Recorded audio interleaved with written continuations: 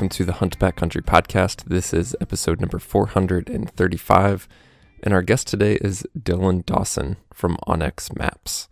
We speak with Dylan about some of the new features that have been added to onX in the past year that Steve and I honestly just haven't learned enough about. And maybe you're right there with us. Maybe you have onX, maybe you use it, but you're not fully aware of everything it can do for you. And this episode will certainly help you out with that. We also discuss some of the common tips and tactics that get overlooked when using onX, some of the things that people do wrong, and a lot more. So whether you are a current onX user or not, there's something you can take away from this episode. As always, guys, we do appreciate you tuning in. If you have any questions, comments, or feedback for us, send an email to podcast@exomountaingear.com. And if you haven't yet, hit subscribe or follow in your podcast app so that you receive future episodes automatically. But right now, let's dive into this discussion with Dylan.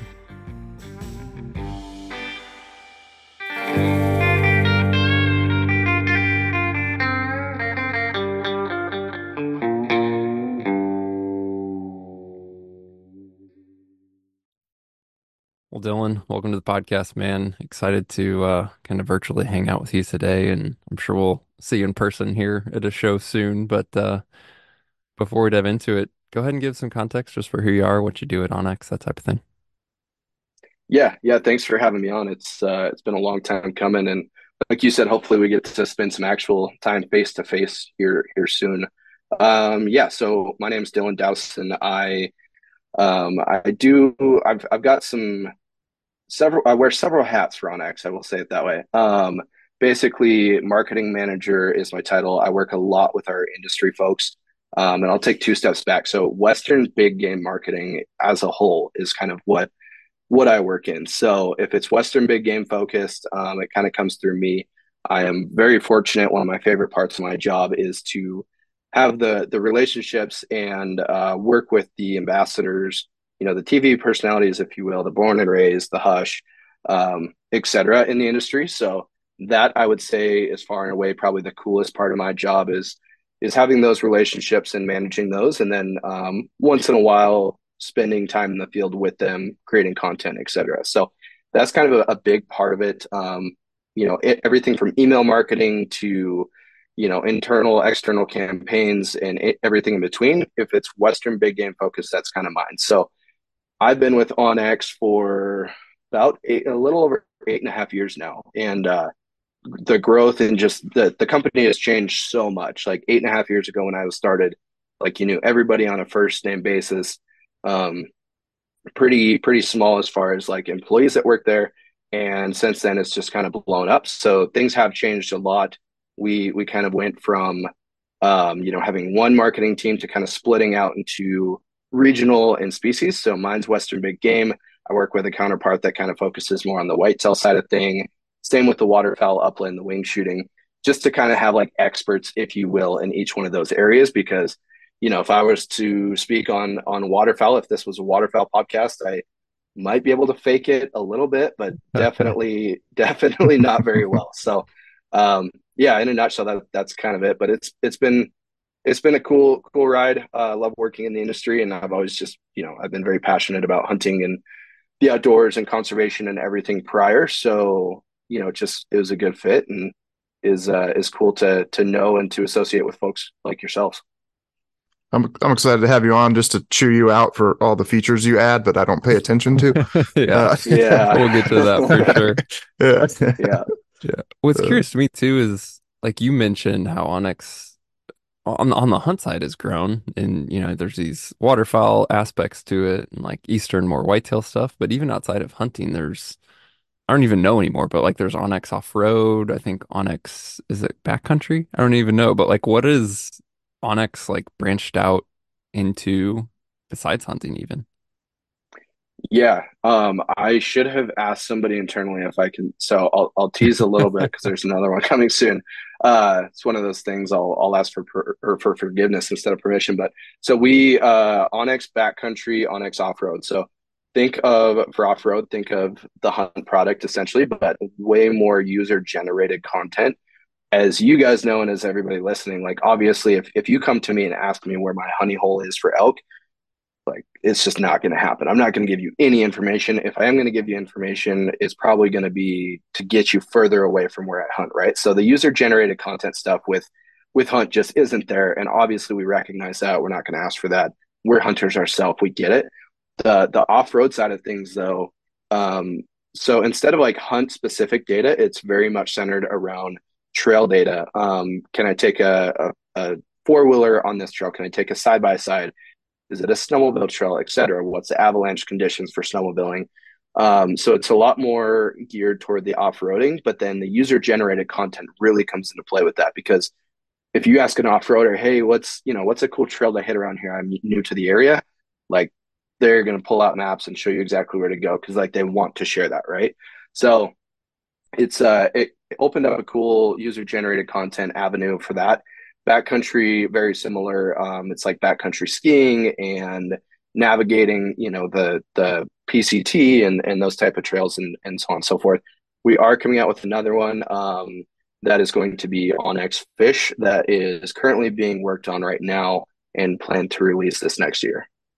That's why I don't I fish. I don't know, and like I'm not in that world enough to even think of that and is user generated content. Obviously, some people are super secret about fishing holes, and I know there are people who are happy to talk about like what's happening on the water and spawn and Yeah, conditions and all that. So I'm curious to see where that goes in terms of how that's treated with user generated content. yeah, no, definitely. And to be honest, I am too. One of the nice things about how the company is structured is, again, I'm very much focused on Western big game on the hunt side. So like we break it down into like what people are passionate about, like what their knowledge is in, what they're good at. Like I have not touched that new product once. So I know about as much of it as you guys do at this point, just having heard about it. Um, but it's good because we've got the right folks working on that product. So it will be interesting too. I would imagine the user generated content probably isn't going to be as much there because, like you said, I mean, if I have a good fishing hole, probably not going to send a waypoint to everybody in the country. I don't even know if this exists already. It may, but do you have access to all of them with like different membership levels? Like if someone subscribed to like onX Hunt Elite and they're like, oh, I occasionally off-road or look for trails or whatever, do they have access to the off-road product? No, so right now they're completely separate. We've had and will continue to have those discussions internally of like, is there ever a time where if you get like a, whatever membership, you get access to all? Right now, they're just separate. The audiences, there are some overlap, especially with hunt and off road, um, but not enough to really justify to bundle them together, in my opinion. So, or in our opinion. So, right now they're separate, but that's always a discussion for sure. One of the reasons I wanted to talk to you is I was talking with Andrew from your team. Like we were having a conversation offline. It wasn't meant to be anything. And somehow or another, like the topic of features and what you guys have built into onX, but what you purposely haven't built into onX, specifically just talking back to the Hunt product now came up.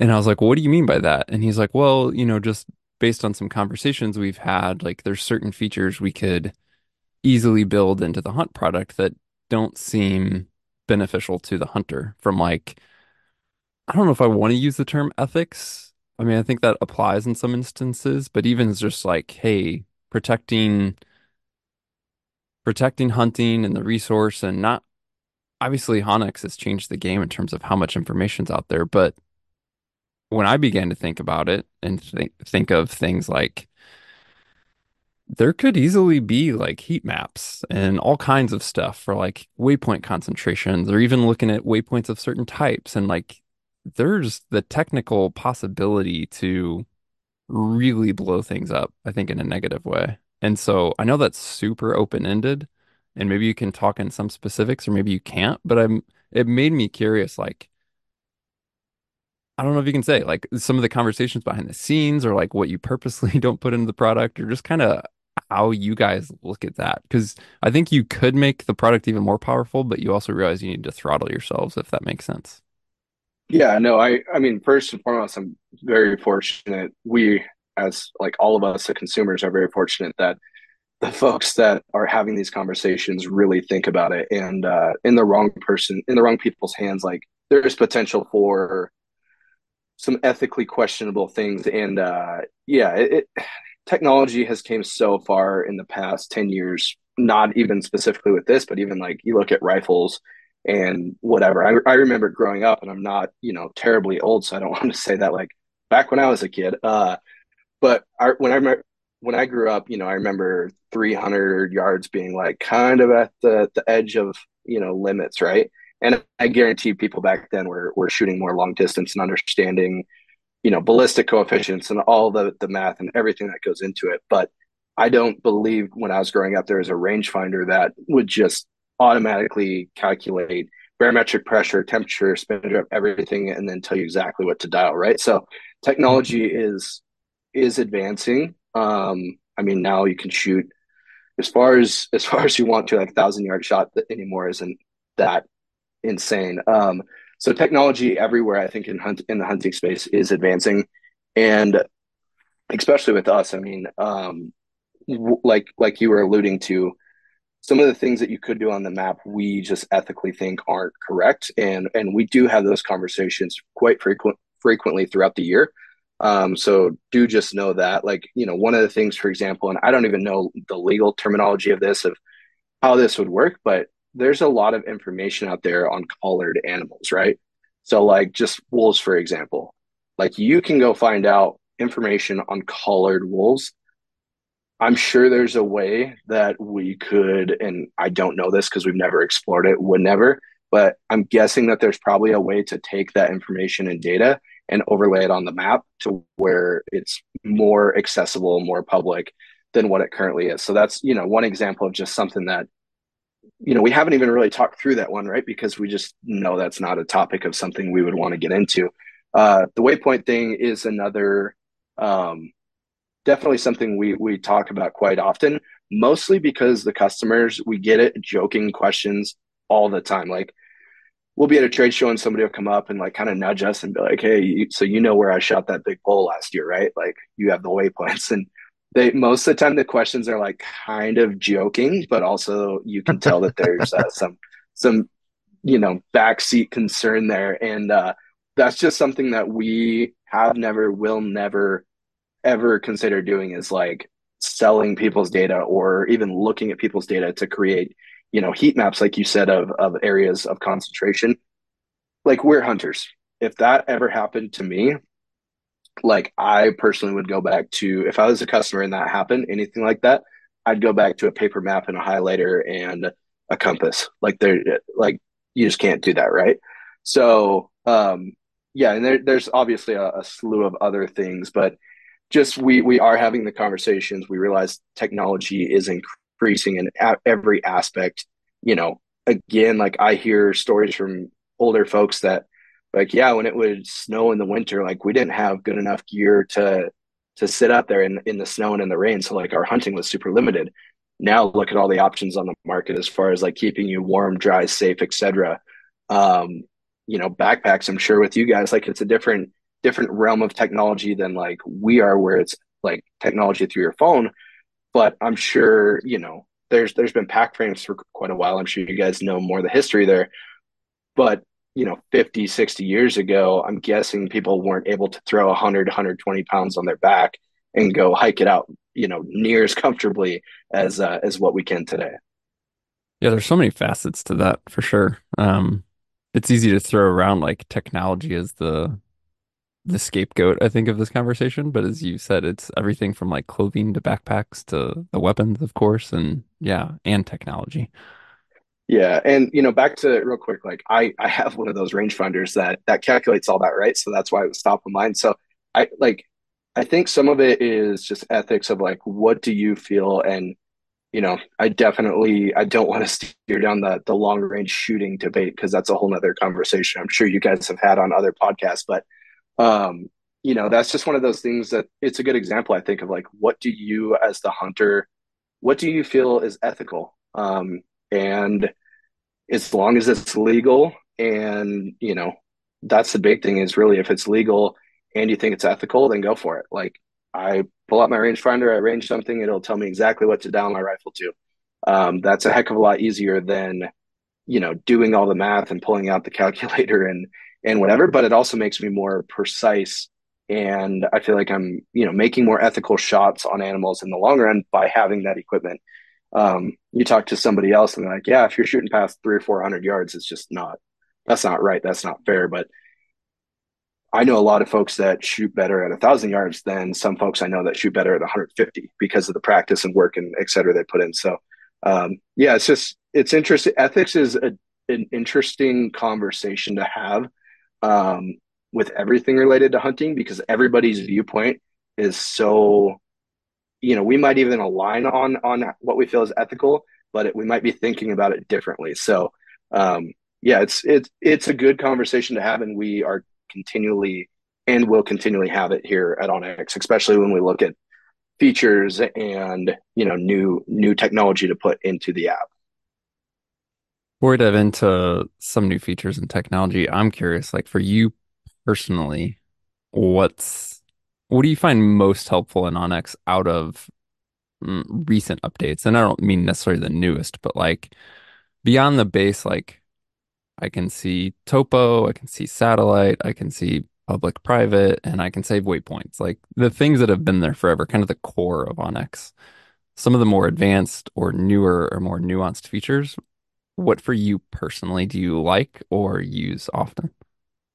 Yeah, there's been quite a few the past 2 years, to be honest. So one of the new ones that I used a ton this year, and we're going to expand on it here shortly in the next coming months, but it's our new compass mode.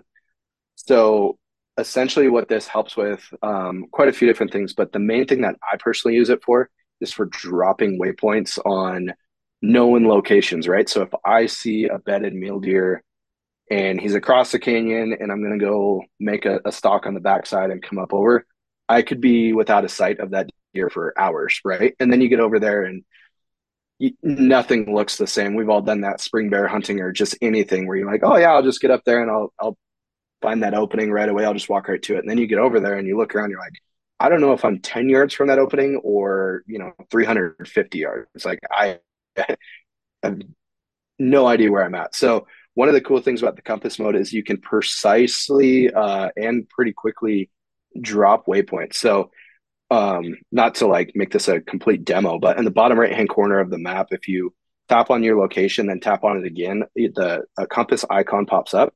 You'll tap on the compass, and then as you're rotating your phone around, it has a heading at the very top. So it'll tell you what degree, like north or whatever, it'll give you the heading. And then it also puts like a ruler out on the map. So let's just say again, for example, I've got a bedded mule deer and I range across the canyon and it's 762 yards away.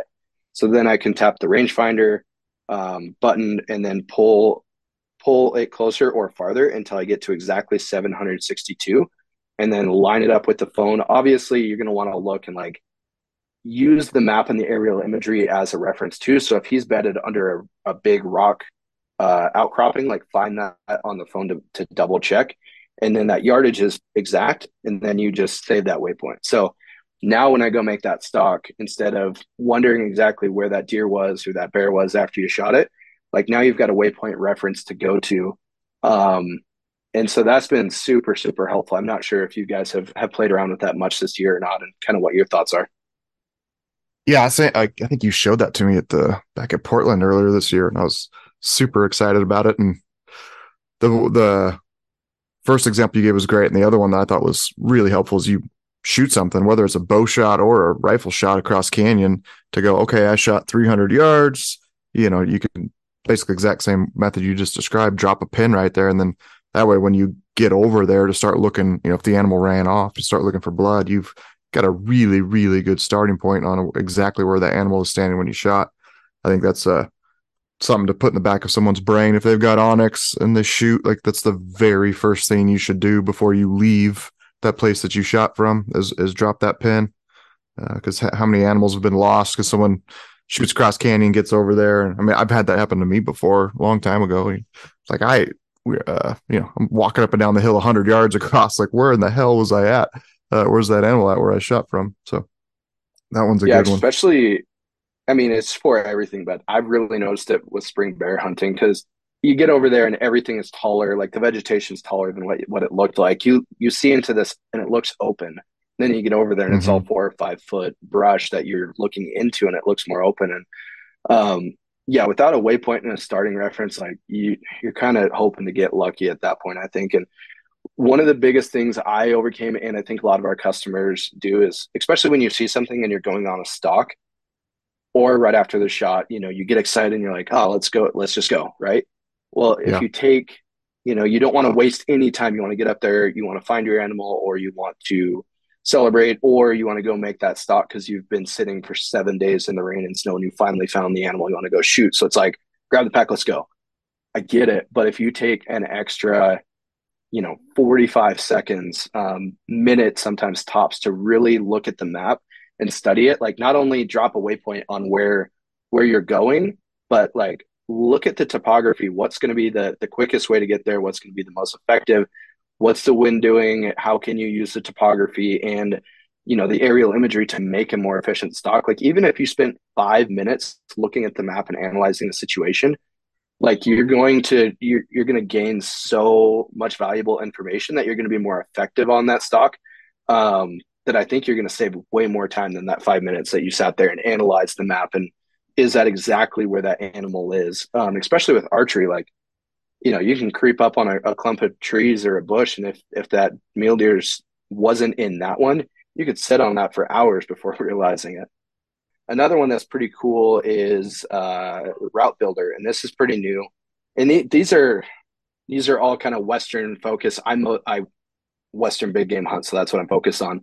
I know you guys are kind of the same. We do have a lot of really cool technology with trail cameras and whitetail folks and that type of thing. But the things I'm going to touch on here are definitely Western focus and my personal favorites. What I've used the most this past season.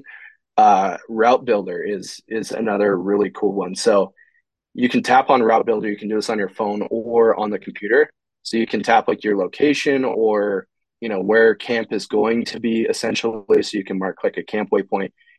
Long story short, you tap on one area and then you tap on another area you want to go to, and it will automatically find roads and trails that can get you there most efficiently. So again, like if I'm e-scouting an area in Wyoming I've never been to, and I'm like, okay, here's where I want my camp, drop a waypoint. Here's where my glassing spot number one is going to be, drop a waypoint. How do I get from my camp to, and this is not obviously talking like bivvy style hunting. This is more, I've got a base camp, I'm camping off of a road type deal. Um, so you tap those two locations and it will automatically find the roads and the best route to get you there and create that trail, if you will. So then you can save it. You've got a reference when you're driving in the dark or whatever. You no longer have to pull out the map and say, like, zoom out and find, if I take a right here, then I got to take a left up here. You just follow the trail that it automatically snapped and made for you. So that was pretty cool. And that kind of also ties into CarPlay. So if you're an Apple user, if you're an Android user, I'm sorry, but it is coming soon. Hopefully. So we have it available for Android as well. It just needs to get submitted and approved through the Google Play Store. That's a whole separate conversation. But for Apple users right now, if you have a vehicle that has CarPlay, you just plug in your phone to CarPlay and automatically the map it's right on your dash. So instead of pulling out your phone or whatever, especially with this new route tool, you just look on the dash of your vehicle and then the map is right there. Yeah, I've had CarPlay pulled up with onX, and it's awesome to have that for Yeah. sure. I wasn't even aware of Route Builder. I'm curious, does that work offline? Like, does it, if you have offline maps saved, is onX aware of the roads and trails within what you saved offline to be able to build routes, or does that need service like pre-planned like routes? It is such a new feature that I really should know the answer to that question. I'm gonna, I'm testing. I'm testing it in the background, so I just threw my phone into airplane mode, and I'll let you know here in a second. But Yeah, we can come um, back. yeah, no, it's a cool new feature. We are also working on the ability to extend that to um, like hiking trails and whatever, and then just show quickly based on whether it be the color of it or whatever where that transitions. So right now, for example, it will show. roads and it will show like ATV, dirt bike trails, etc. Mm-hmm. But as a user, right, I want to know where that road stops and where the ATV or dirt bike trail starts. Mm-hmm. Because if I don't have a dirt bike, then I need to know that information. So we're working on like next steps of this to where it'll show like a different color or a different gradient to say like, okay, like you can drive up to here with a vehicle, and then here's a dirt bike trail, et cetera, et cetera. So um, yeah, there's a lot of things, cool things that we can add on to this that, it's just this is phase one and then we're going from there. So I did find out currently you do need cell coverage. Okay. You do need service for that. So it's more of a pre-planning tool before you get out there. Um, save those. That way you have them for offline. As long as you save them ahead of time, you have them for offline. And it'll show you, it's not as much of a big deal, obviously, if you're in a vehicle going to a spot, but it will show you the elevation profile just like a track would. So there's some cool things we can do with that moving forward as well. But yeah, it's a new one that you know, I didn't realize how helpful it was going to be until I used it a few times. So I had a couple areas where I was like antelope hunting, right? So I wanted to go check out this piece of state, that piece of BLM, this public over here. And it was kind of like sporadically intertwined with a bunch of private. And so I created like a route from like where I was to the farthest away piece of public and then figured out ways to go by all that stuff, right? So for scouting, for spending any amount of time in a vehicle, it's super helpful. And then the third one that I kind of wanted to touch on real quick that is helpful, that's super new. A lot of people don't know about it, to be honest. Like some of the new features, there's just a lot to it. You have to want to be educated on it to spend the time in it, and then that's when people find the value. And that's one of the things we struggle with a little bit is, it's easy to have like a person-to-person conversation or a conversation at a trade show with a customer and say, hey, like, here's the tool. I'll show you the power real quick. But if you get in and you learn this, like you will be more, you're going to stack the odds in your favor to be more successful. A lot of the new things, and I think it's the fact that it's paired with technology and the phone, it's almost like scary, right? You're just like, I don't know how to use that. I don't know. That's for other people to figure out. That sounds really cool. But I pull out my phone and see if I'm on private or public and see my location. Once in a while, drop a few waypoints. So there's so much more to the product that people, if they just get in and like spend 30 minutes poking around on things, um, they're going to learn so much more and be so much more effective. But the other really cool thing, and this is kind of another preseason scouting tool, if you will, is Terrain X. Have you guys played around with that much?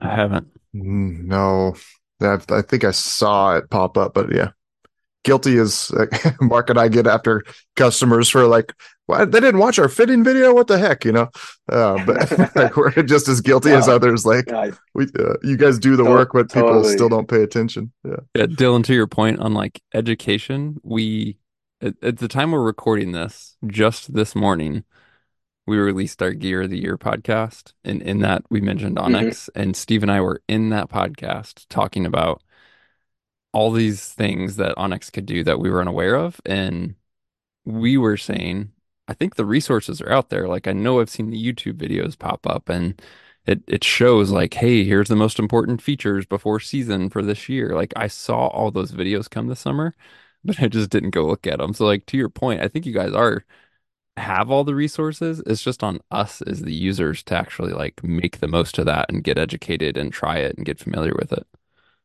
Well, and it's too, for us, like it makes my job very interesting because we can never stop trying to find new ways to teach and inform the customers not only like these things exist, but here's how to use them and here's why you need to use them. Give them Yeah. like real world applications. And a lot of that we do lean heavily on the folks that we work with, like Born and Raised and Hush and those type of folks. But it's interesting, like everybody learns differently. Some people are visual, so that goes all the way back to like middle school. How do you learn? Are you a reader? Are you visual, et cetera? So we try and cover the bases with like, here's how to use this new feature with a blog, and here's how to use it in a video on YouTube, et cetera. But it takes time, and I really feel like you almost have to show or give the value prop of like the aha moment for a customer of this. You could use this on your upcoming elk hunt. You could use this on this upcoming hunt that you have, and here's why it would be helpful. And then they're interested enough to educate themselves, right? I'm sure you guys get that with backpacks a lot. Like you get the pack and you throw it on, and then you just go out and like don't try and fit it, right? So it is an interesting. It makes my job super interesting, and like not in a bad way at all. It's good. It keeps things keeps me continually learning about the best way to get this information to our customers. But so Terrain X is a desktop feature right now. It's only on the computer, and it is absolutely worth checking out. Like for anybody listening that doesn't know what Terrain X is or hasn't played with it, it's pretty like crazy, mind blowing technology what you can do with it. So think about e-scouting. You go to the desktop version of the app, which is just part of the membership. On the right hand side, you launch a thing called Terrain X, and in here you can filter by slope angle, by slope aspect, elevation band as well. So if you're like, I want to see all the terrain between 4,000 and 6,500 feet. The map essentially is grayed out. So you can see the map, you can put it in 3D, but it's grayed out. And then what you're filtering by, it will allow that color to populate. So again, if I want to see between 4,000 6,500, it will show just that area. And then say I want to see northeastern facing slopes, it will also pull just that area. And then you can also filter by slope angle. So I want to see between 20 and 35 degree slope. So you filter all this stuff, and it will highlight areas on the map that meet that criteria, which is super helpful. But the part of Viewshed or Terrain X that I really think is the most helpful is the Viewshed part. So Viewshed, essentially think of it like if you are wondering, okay, if I hike up to this peak, what can I see? Like what is going to be physically, what can I view from this glassing point? That's what Viewshed does. So you click on Viewshed, and then as you're moving your mouse around the map, it will highlight the area that, based on topography and the information in the map, what you can actually physically see from there. So if you're going to pull up 2,000 vertical feet in the morning to a glassing point, like I want to make sure I can see the head end of that drainage where I think that bucket is going to come out, right? So you go ahead and click on Viewshed, and then as you're moving the cursor around the map, it will highlight what you can and can't see. The only thing it doesn't take into account is vegetation. Obviously, if you're in some super dense wooded areas, which you should be able to tell by the aerial imagery, if you're in some dense wooded areas, you're not going to be able to see through trees. But based on topography, it will show you, you can see this area, you're not going to be able to see down here, which is pretty cool. I was playing with that while you were talking. That is insane. The other thing with the Viewshed is what I tell customers is if you want to play with just Viewshed alone, make sure everything on the left hand side is completely opened up or is turned off. So basically, the Viewshed will also take into account what you have put in for information for what you want to see for slope angle, slope aspect, and elevation band. So you can filter all that stuff out and then use Viewshed, and it's going to show you what you can see that match the criteria for what you're looking for elevation, slope, and angle, right? So if you want to see just what you can see, period, make sure everything on the left hand with slope angle, aspect, and elevation band are turned off, and then it will really pop, and you'll have a better understanding of like what you can see. So it is super interesting looking at, I use it a lot for mule deer hunting in Montana.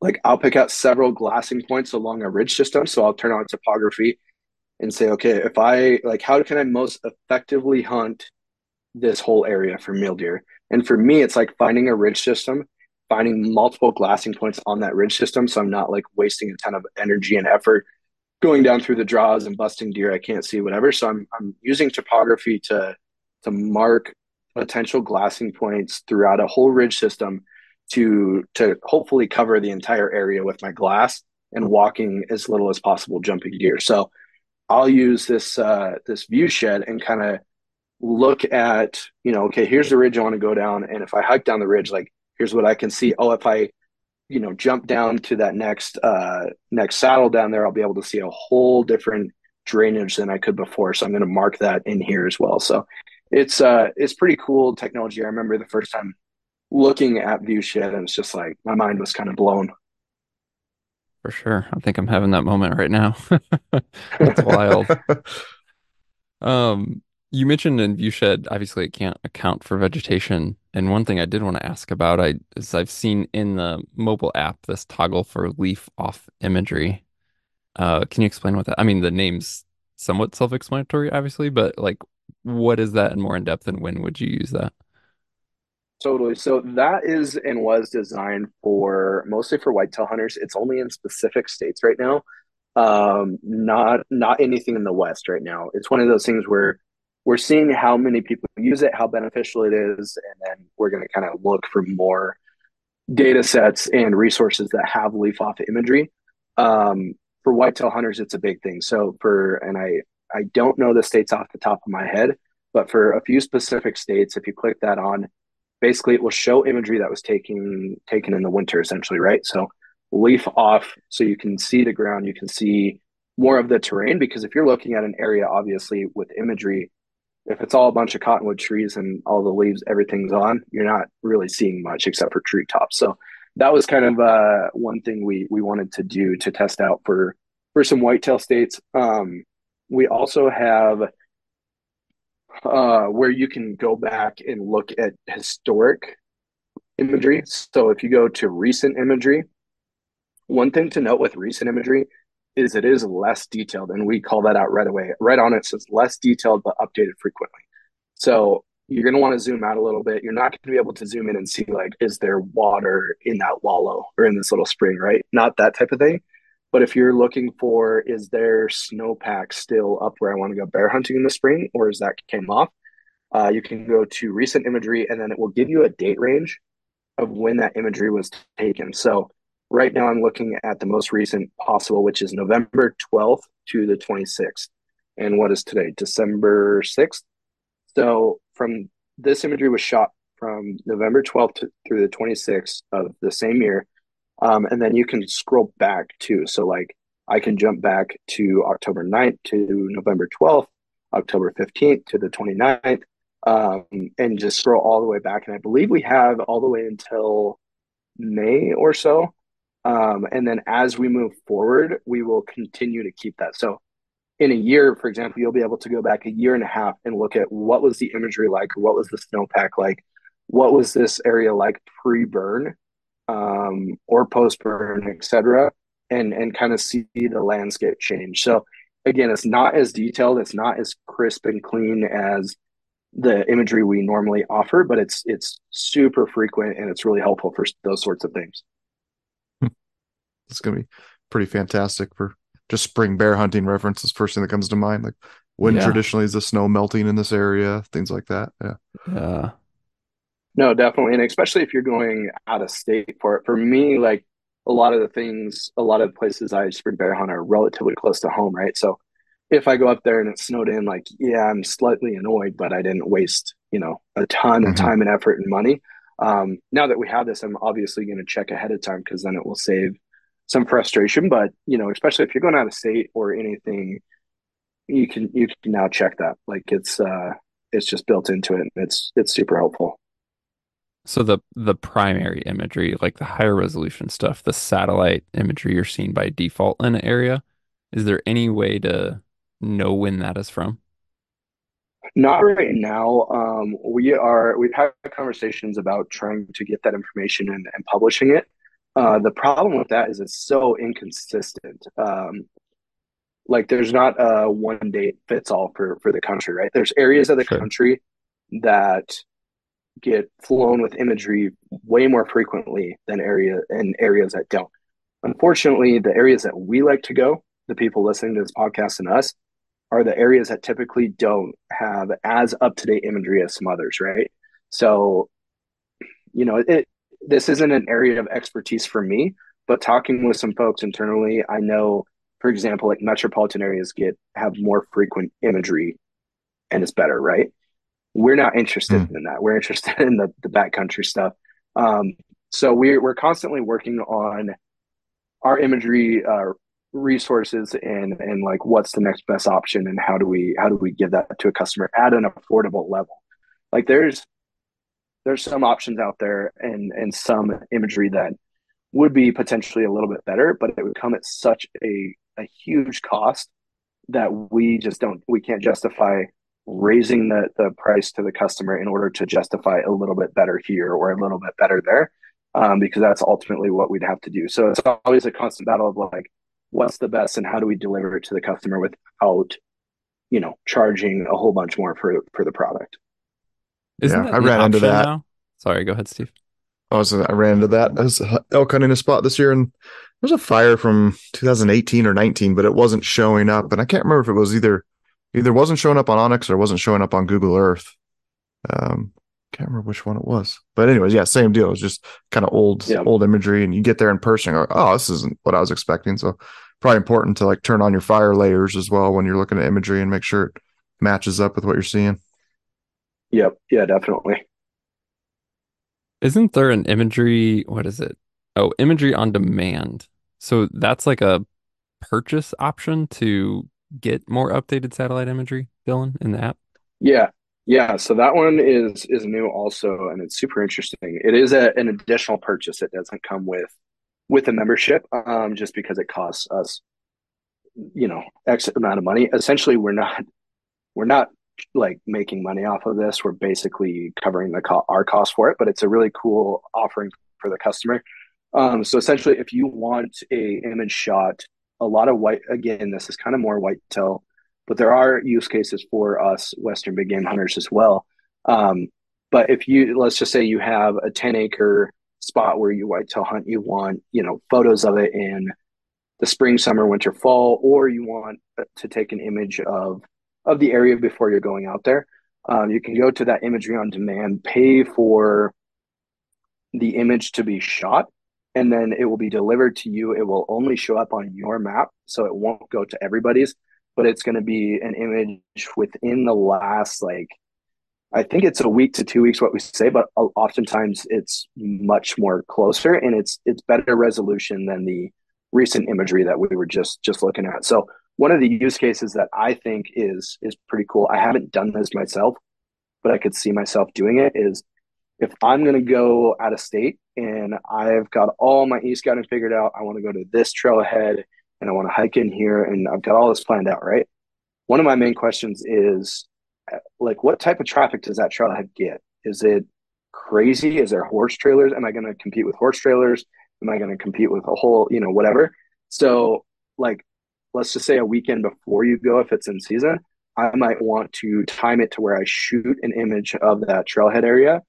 That way, when I get that image back and it's on my map, I can zoom in and say, man, there's 8 horse trailers at this trailhead right now. And that was shot, here's the date it was shot. So that was last week. That's a ton of pressure. Maybe I don't want to deal with that. So um, that or a situation like, is there water back in this drainage? There's a water hole. I can see that on the map, but is it full? Like, am I going to be able to A, get water there, or B, like, is that going to be part of my hunt strategy is that there's water in this area? I know for me, even in central Montana, like this year was pretty good. Last year, there was no water in any like ponds or anything that I typically, find elk around. It was a drought, like no water to be found. So all the areas that typically held elk because there was water in that area, like all those were bone dry. So had I have taken an image of that a couple weeks prior to me going out there, I would have known, okay, like everything is dry this year. Is there any cattle tanks in the area that I can look at for water for elk hunting or whatever? So it's one of those things that's probably not going to be super beneficial for everybody, but that imagery on demand is pretty cool for the right things. Is that a flat rate per image, or is it just vary depending on the what the Yep. area So that you're it asking? is. Yeah. Yeah, no, it is per image, and you get quite a bit with it. I can't remember exactly the parameters of it. I was just It's Googling not, Dylan, so I it's, have the details. You guys yeah. have great information Um, on your website. It's a 4,000 acre image, uh, delivered within 2 weeks, and it's 59.95. It's crazy. Like you're essentially paying a satellite to actually go take an image for you. That's wild. yeah, that's exactly what it is. And, some people look at that price, and again, we're not, I can assure you, we're not making money off of this. This is just, here's what it costs us, and it's a cool thing, so let's do it. So some people, you look at that $60, and to me, my knee-jerk reaction is probably like, I'm probably not going to use that much as a customer, right? But again, if I want to know, if I'm not going to drive 5 hours to a trailhead to see how busy it is or what I'm competing with, $60 all of a sudden doesn't seem too bad, right? Like, what's 10 hours of driving and whatever, $200 and $300 in gas? All of a sudden, 60 is like, that's not terrible. So, and it's cool that it's only on your map, so you can see it on your map. You can toggle it on and off depending on if you want to see that or the other options. So, yeah, just a cool additional. We can do this, and it's a value add for the customer. So let's do it. I mean, and 4,000 acres is a solid size too. It's not like it's just a tiny little pinpoint. Yeah. Yep. So I know we do have layers like you were alluding to, Mark, or I think Steve, of like the fire layers. So you can see where historic fires burn and whatever. We also have one for timber cuts. So if it's on national forest or areas like that, as long as that information is given to our data resources, we actually show where the timber cuts are. And if you click on them, it'll say if it was a thinning or a clear cut, whatever. But in areas that are actively being logged, like we might not have super quick information on that. So spring bear hunting, I can think of it in Oregon because I spent a little bit of time over there with born and raised. Um, if it's being actively logged, this would be pretty helpful to say, like, where are they at right now? Like, how far have they logged or whatever?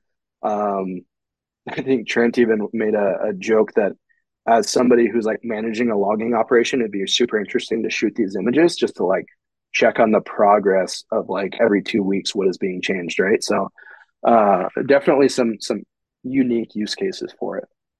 Yeah, for sure. I was just curious. I was playing in the app too. Like, what is 4,000 acres? If I start drawing, and you guys have an area shape tool, so you can start drawing a shape and it tells you the area. So it's like, I mean, using super rough numbers, if you took a square and made everything between 2.5 to 3 miles, so each leg of this square is between 2.5 to 3 miles, that entire area contained within is roughly 4,000 acres. So that's Yeah, and I a mean reference one, to that. a square mile for reference is 640. So it's, Okay, there you go. that's Yeah. that's a good, like, for me, for anybody out hiking in square miles, especially where it's like fenced off, it's like I know what it's like to hunt a single section, and so you put multiple of those inside. So that's 640 acres is a section. Does offline 3D exist yet? Not yet. So working Not yet. on that capability does not exist yet, and it's one of those things like we talk about technology and how things are changing. We're working on those type of capabilities, but I Hmm. don't really know what's going to come first. The technology for us to be able to do that, or cell phone service everywhere, right? Like Mm, Mm. we're Yeah. so used to hunting areas that don't have service. Like that's why we have inReaches and other devices for that. We can't predict the future, but I feel that, in our lifetime for sure, there's going to be a point where you don't go anywhere without cell service. Like maybe if you get to the Yeah. bottom of a nasty drainage in the backcountry, right? But, um, it's one of those things that would kind of make our life a little bit easier and whatnot is if people just had service more often. That's always a catch 22 of like I like not having service on some hunting trips and camps, but 1,000%. for Yeah. this yeah. So it's like you don't want to turn your phone on. Once in a while I'll get to a spot and check the camp and be like, yes, no service, we're good to go, we can camp here. But um yeah, it's interesting. We are working on those type of things because 3D is awesome. especially with the improvements we made last year. We also have 3D exaggeration, which is another thing I used a lot this year. Um, One of the things that's really cool for me to see with the company, like taking 10 steps back, is, you know, again, I've been here 8.5 years, and we went so many years just like building stability in the product and not necessarily coming out with like super cool new features. And for a while there, it was like, oh, we got to come out with these new things that are cool and, you know, elevation bands and all this fun stuff. But we did, and I won't say we, like me, I'm on the marketing team. The engineering teams and everything did the right steps to build the product to where it can scale and be effective and not crash and not leave people stranded in the backcountry and just work, right? So we built like the base, and now we're adding these cool new things. So in the past year, we put out more features than probably the last four previously combined. And so like 3D exaggeration is just another one of those things to where if you're in the mountains, 3D is great. Like it works, whatever. Sometimes still you look at 3D and then you actually get there and you're like, oh man, like this is way bigger than I thought it was going to be, or what it looked like on the map. Um, but especially areas like, you know, central Montana or areas that aren't super mountainous but definitely have topography. If you turn on 3D in those areas, you're just kind of like, meh, it's just underwhelming. But if you use the 3D exaggeration, it's got a slider bar to where you can slide it over or back depending on how much you want to exaggerate it. You definitely can get it to a point where it's very cartoonish, of like way too exaggerated, right? But what I find is like areas that have topography, if I go like a quarter to a third of the way up, it pulls up that 3D just enough where it's like, okay, that actually looks very comparable to what the landscape looks like. Or in the mountains, if you pull it up just a little bit, it's like, okay, now it looks a little bigger and it's probably a better representation of what it actually is like. So when I get there, I don't look up at the mountain and say, uh oh. So it's a super cool new thing, and you know, for whitetail hunters, again, like you're not dealing with big elevation changes. You're dealing with a 10 to 15 foot creek bed that is making a funnel. So a lot of those folks are using it too and exaggerating it way more than what we will, and then seeing, oh, there is a depreciation here and here and here, and they converge here. Like that's a good pinch point. So that's the 3D exaggeration I've used a ton this year. It's pretty cool. Yeah, that I think that Google Earth had something I used a long time ago. It was the same thing you're describing. I think it called aspect ratio. And I'd Yep. over the years, I figured out I'd do like 1.4 on it, and that matched more what I saw when I was actually in there, up there in the mountains. That's a really cool feature. Yeah, and it's cool because obviously I work at onX, so it's my job to tell people about these and explain it. But first and foremost, like the reason I am in the position I am at onX is because I'm a customer first. Like I use the heck out of it for my own personal hunts, and I would whether I worked here or not. So I'll get off on like these tangents of all these cool things, and it's like it's less of like, oh, I work here, so it's my job to educate people, and more just like it's awesome and I use it, so I want people to use it too, and to see the value in it.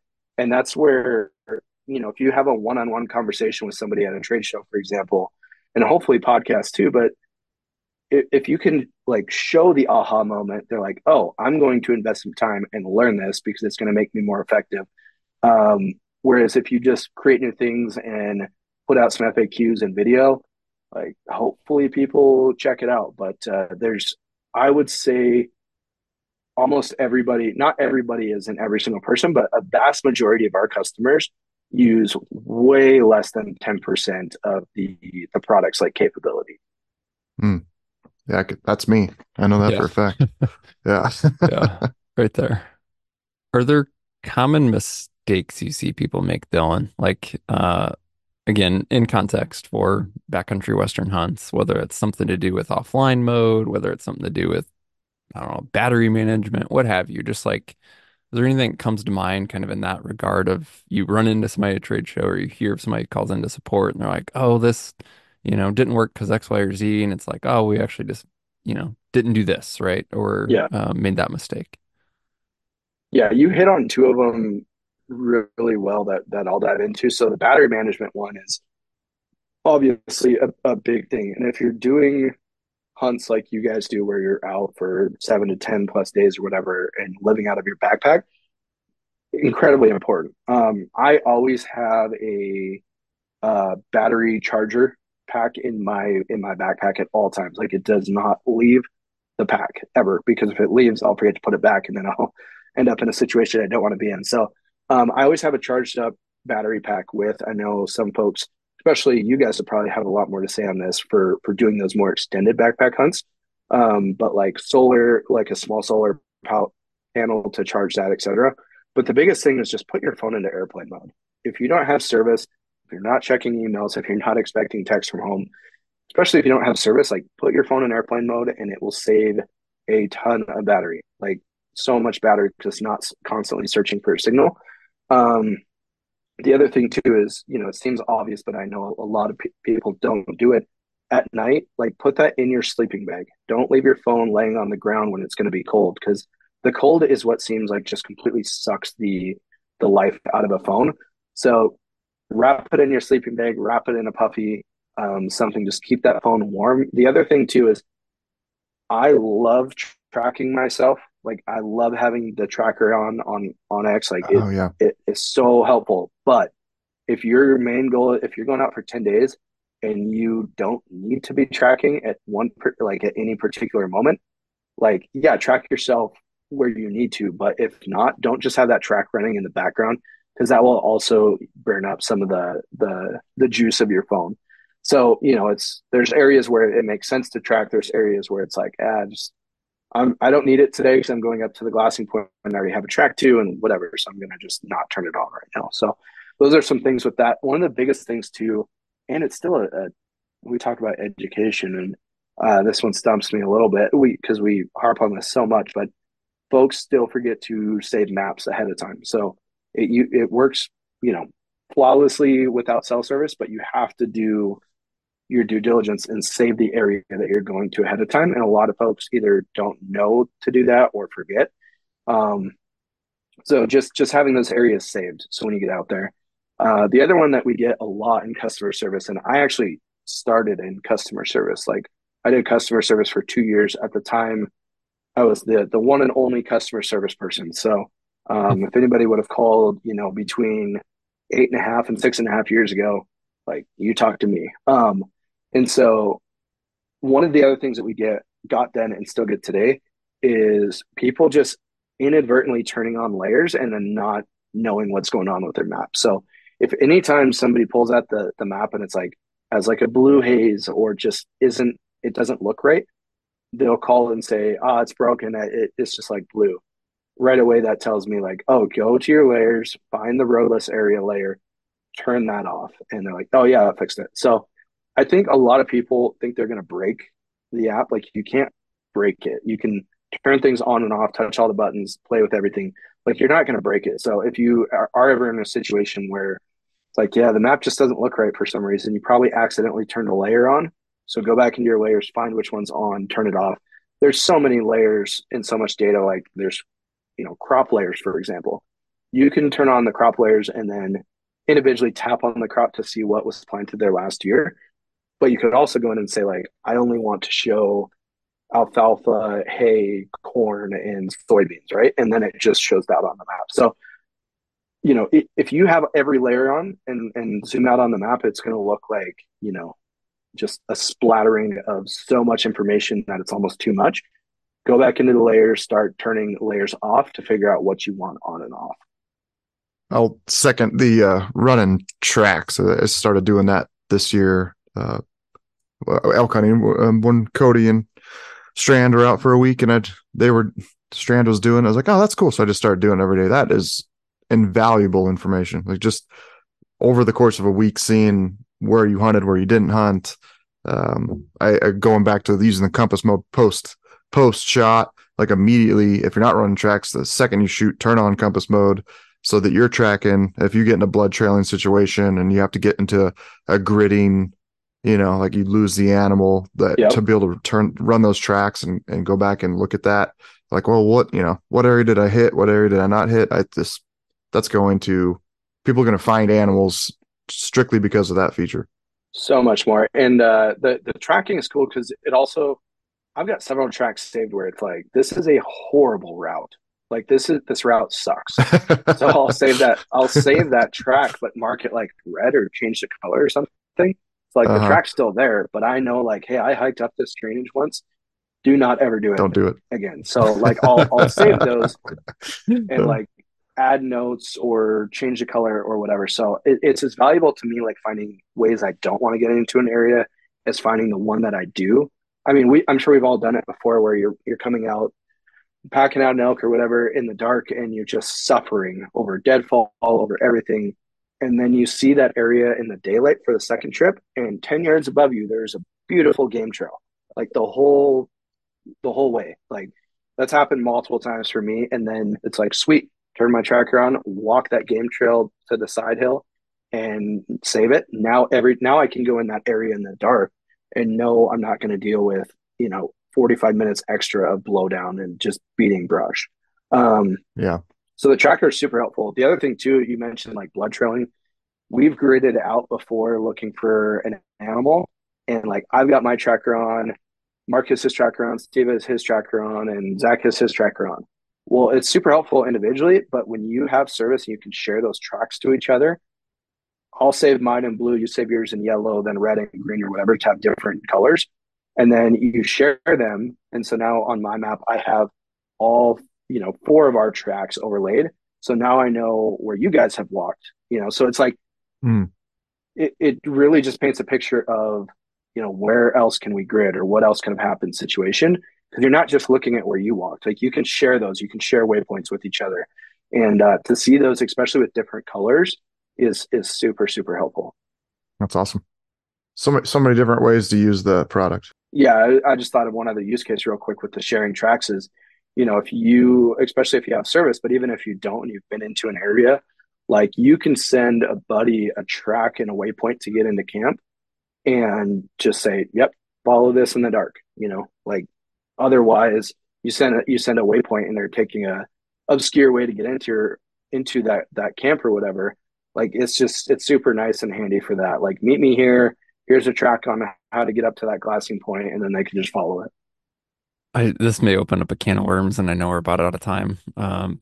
Quick tips or strategies for managing all this data. So like old tracks and waypoints and colors, and there's folders now, which I still don't think I've used, but any of your like favorite advice for that type of thing?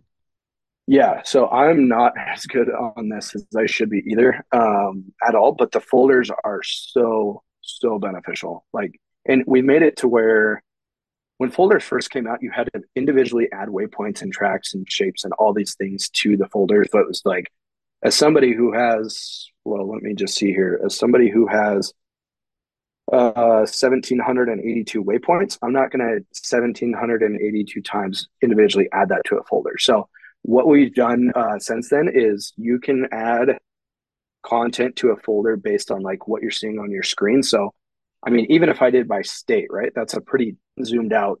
There's a lot better ways to do it than that. But I could zoom out to Montana and then add everything that's in that state to the Montana folder.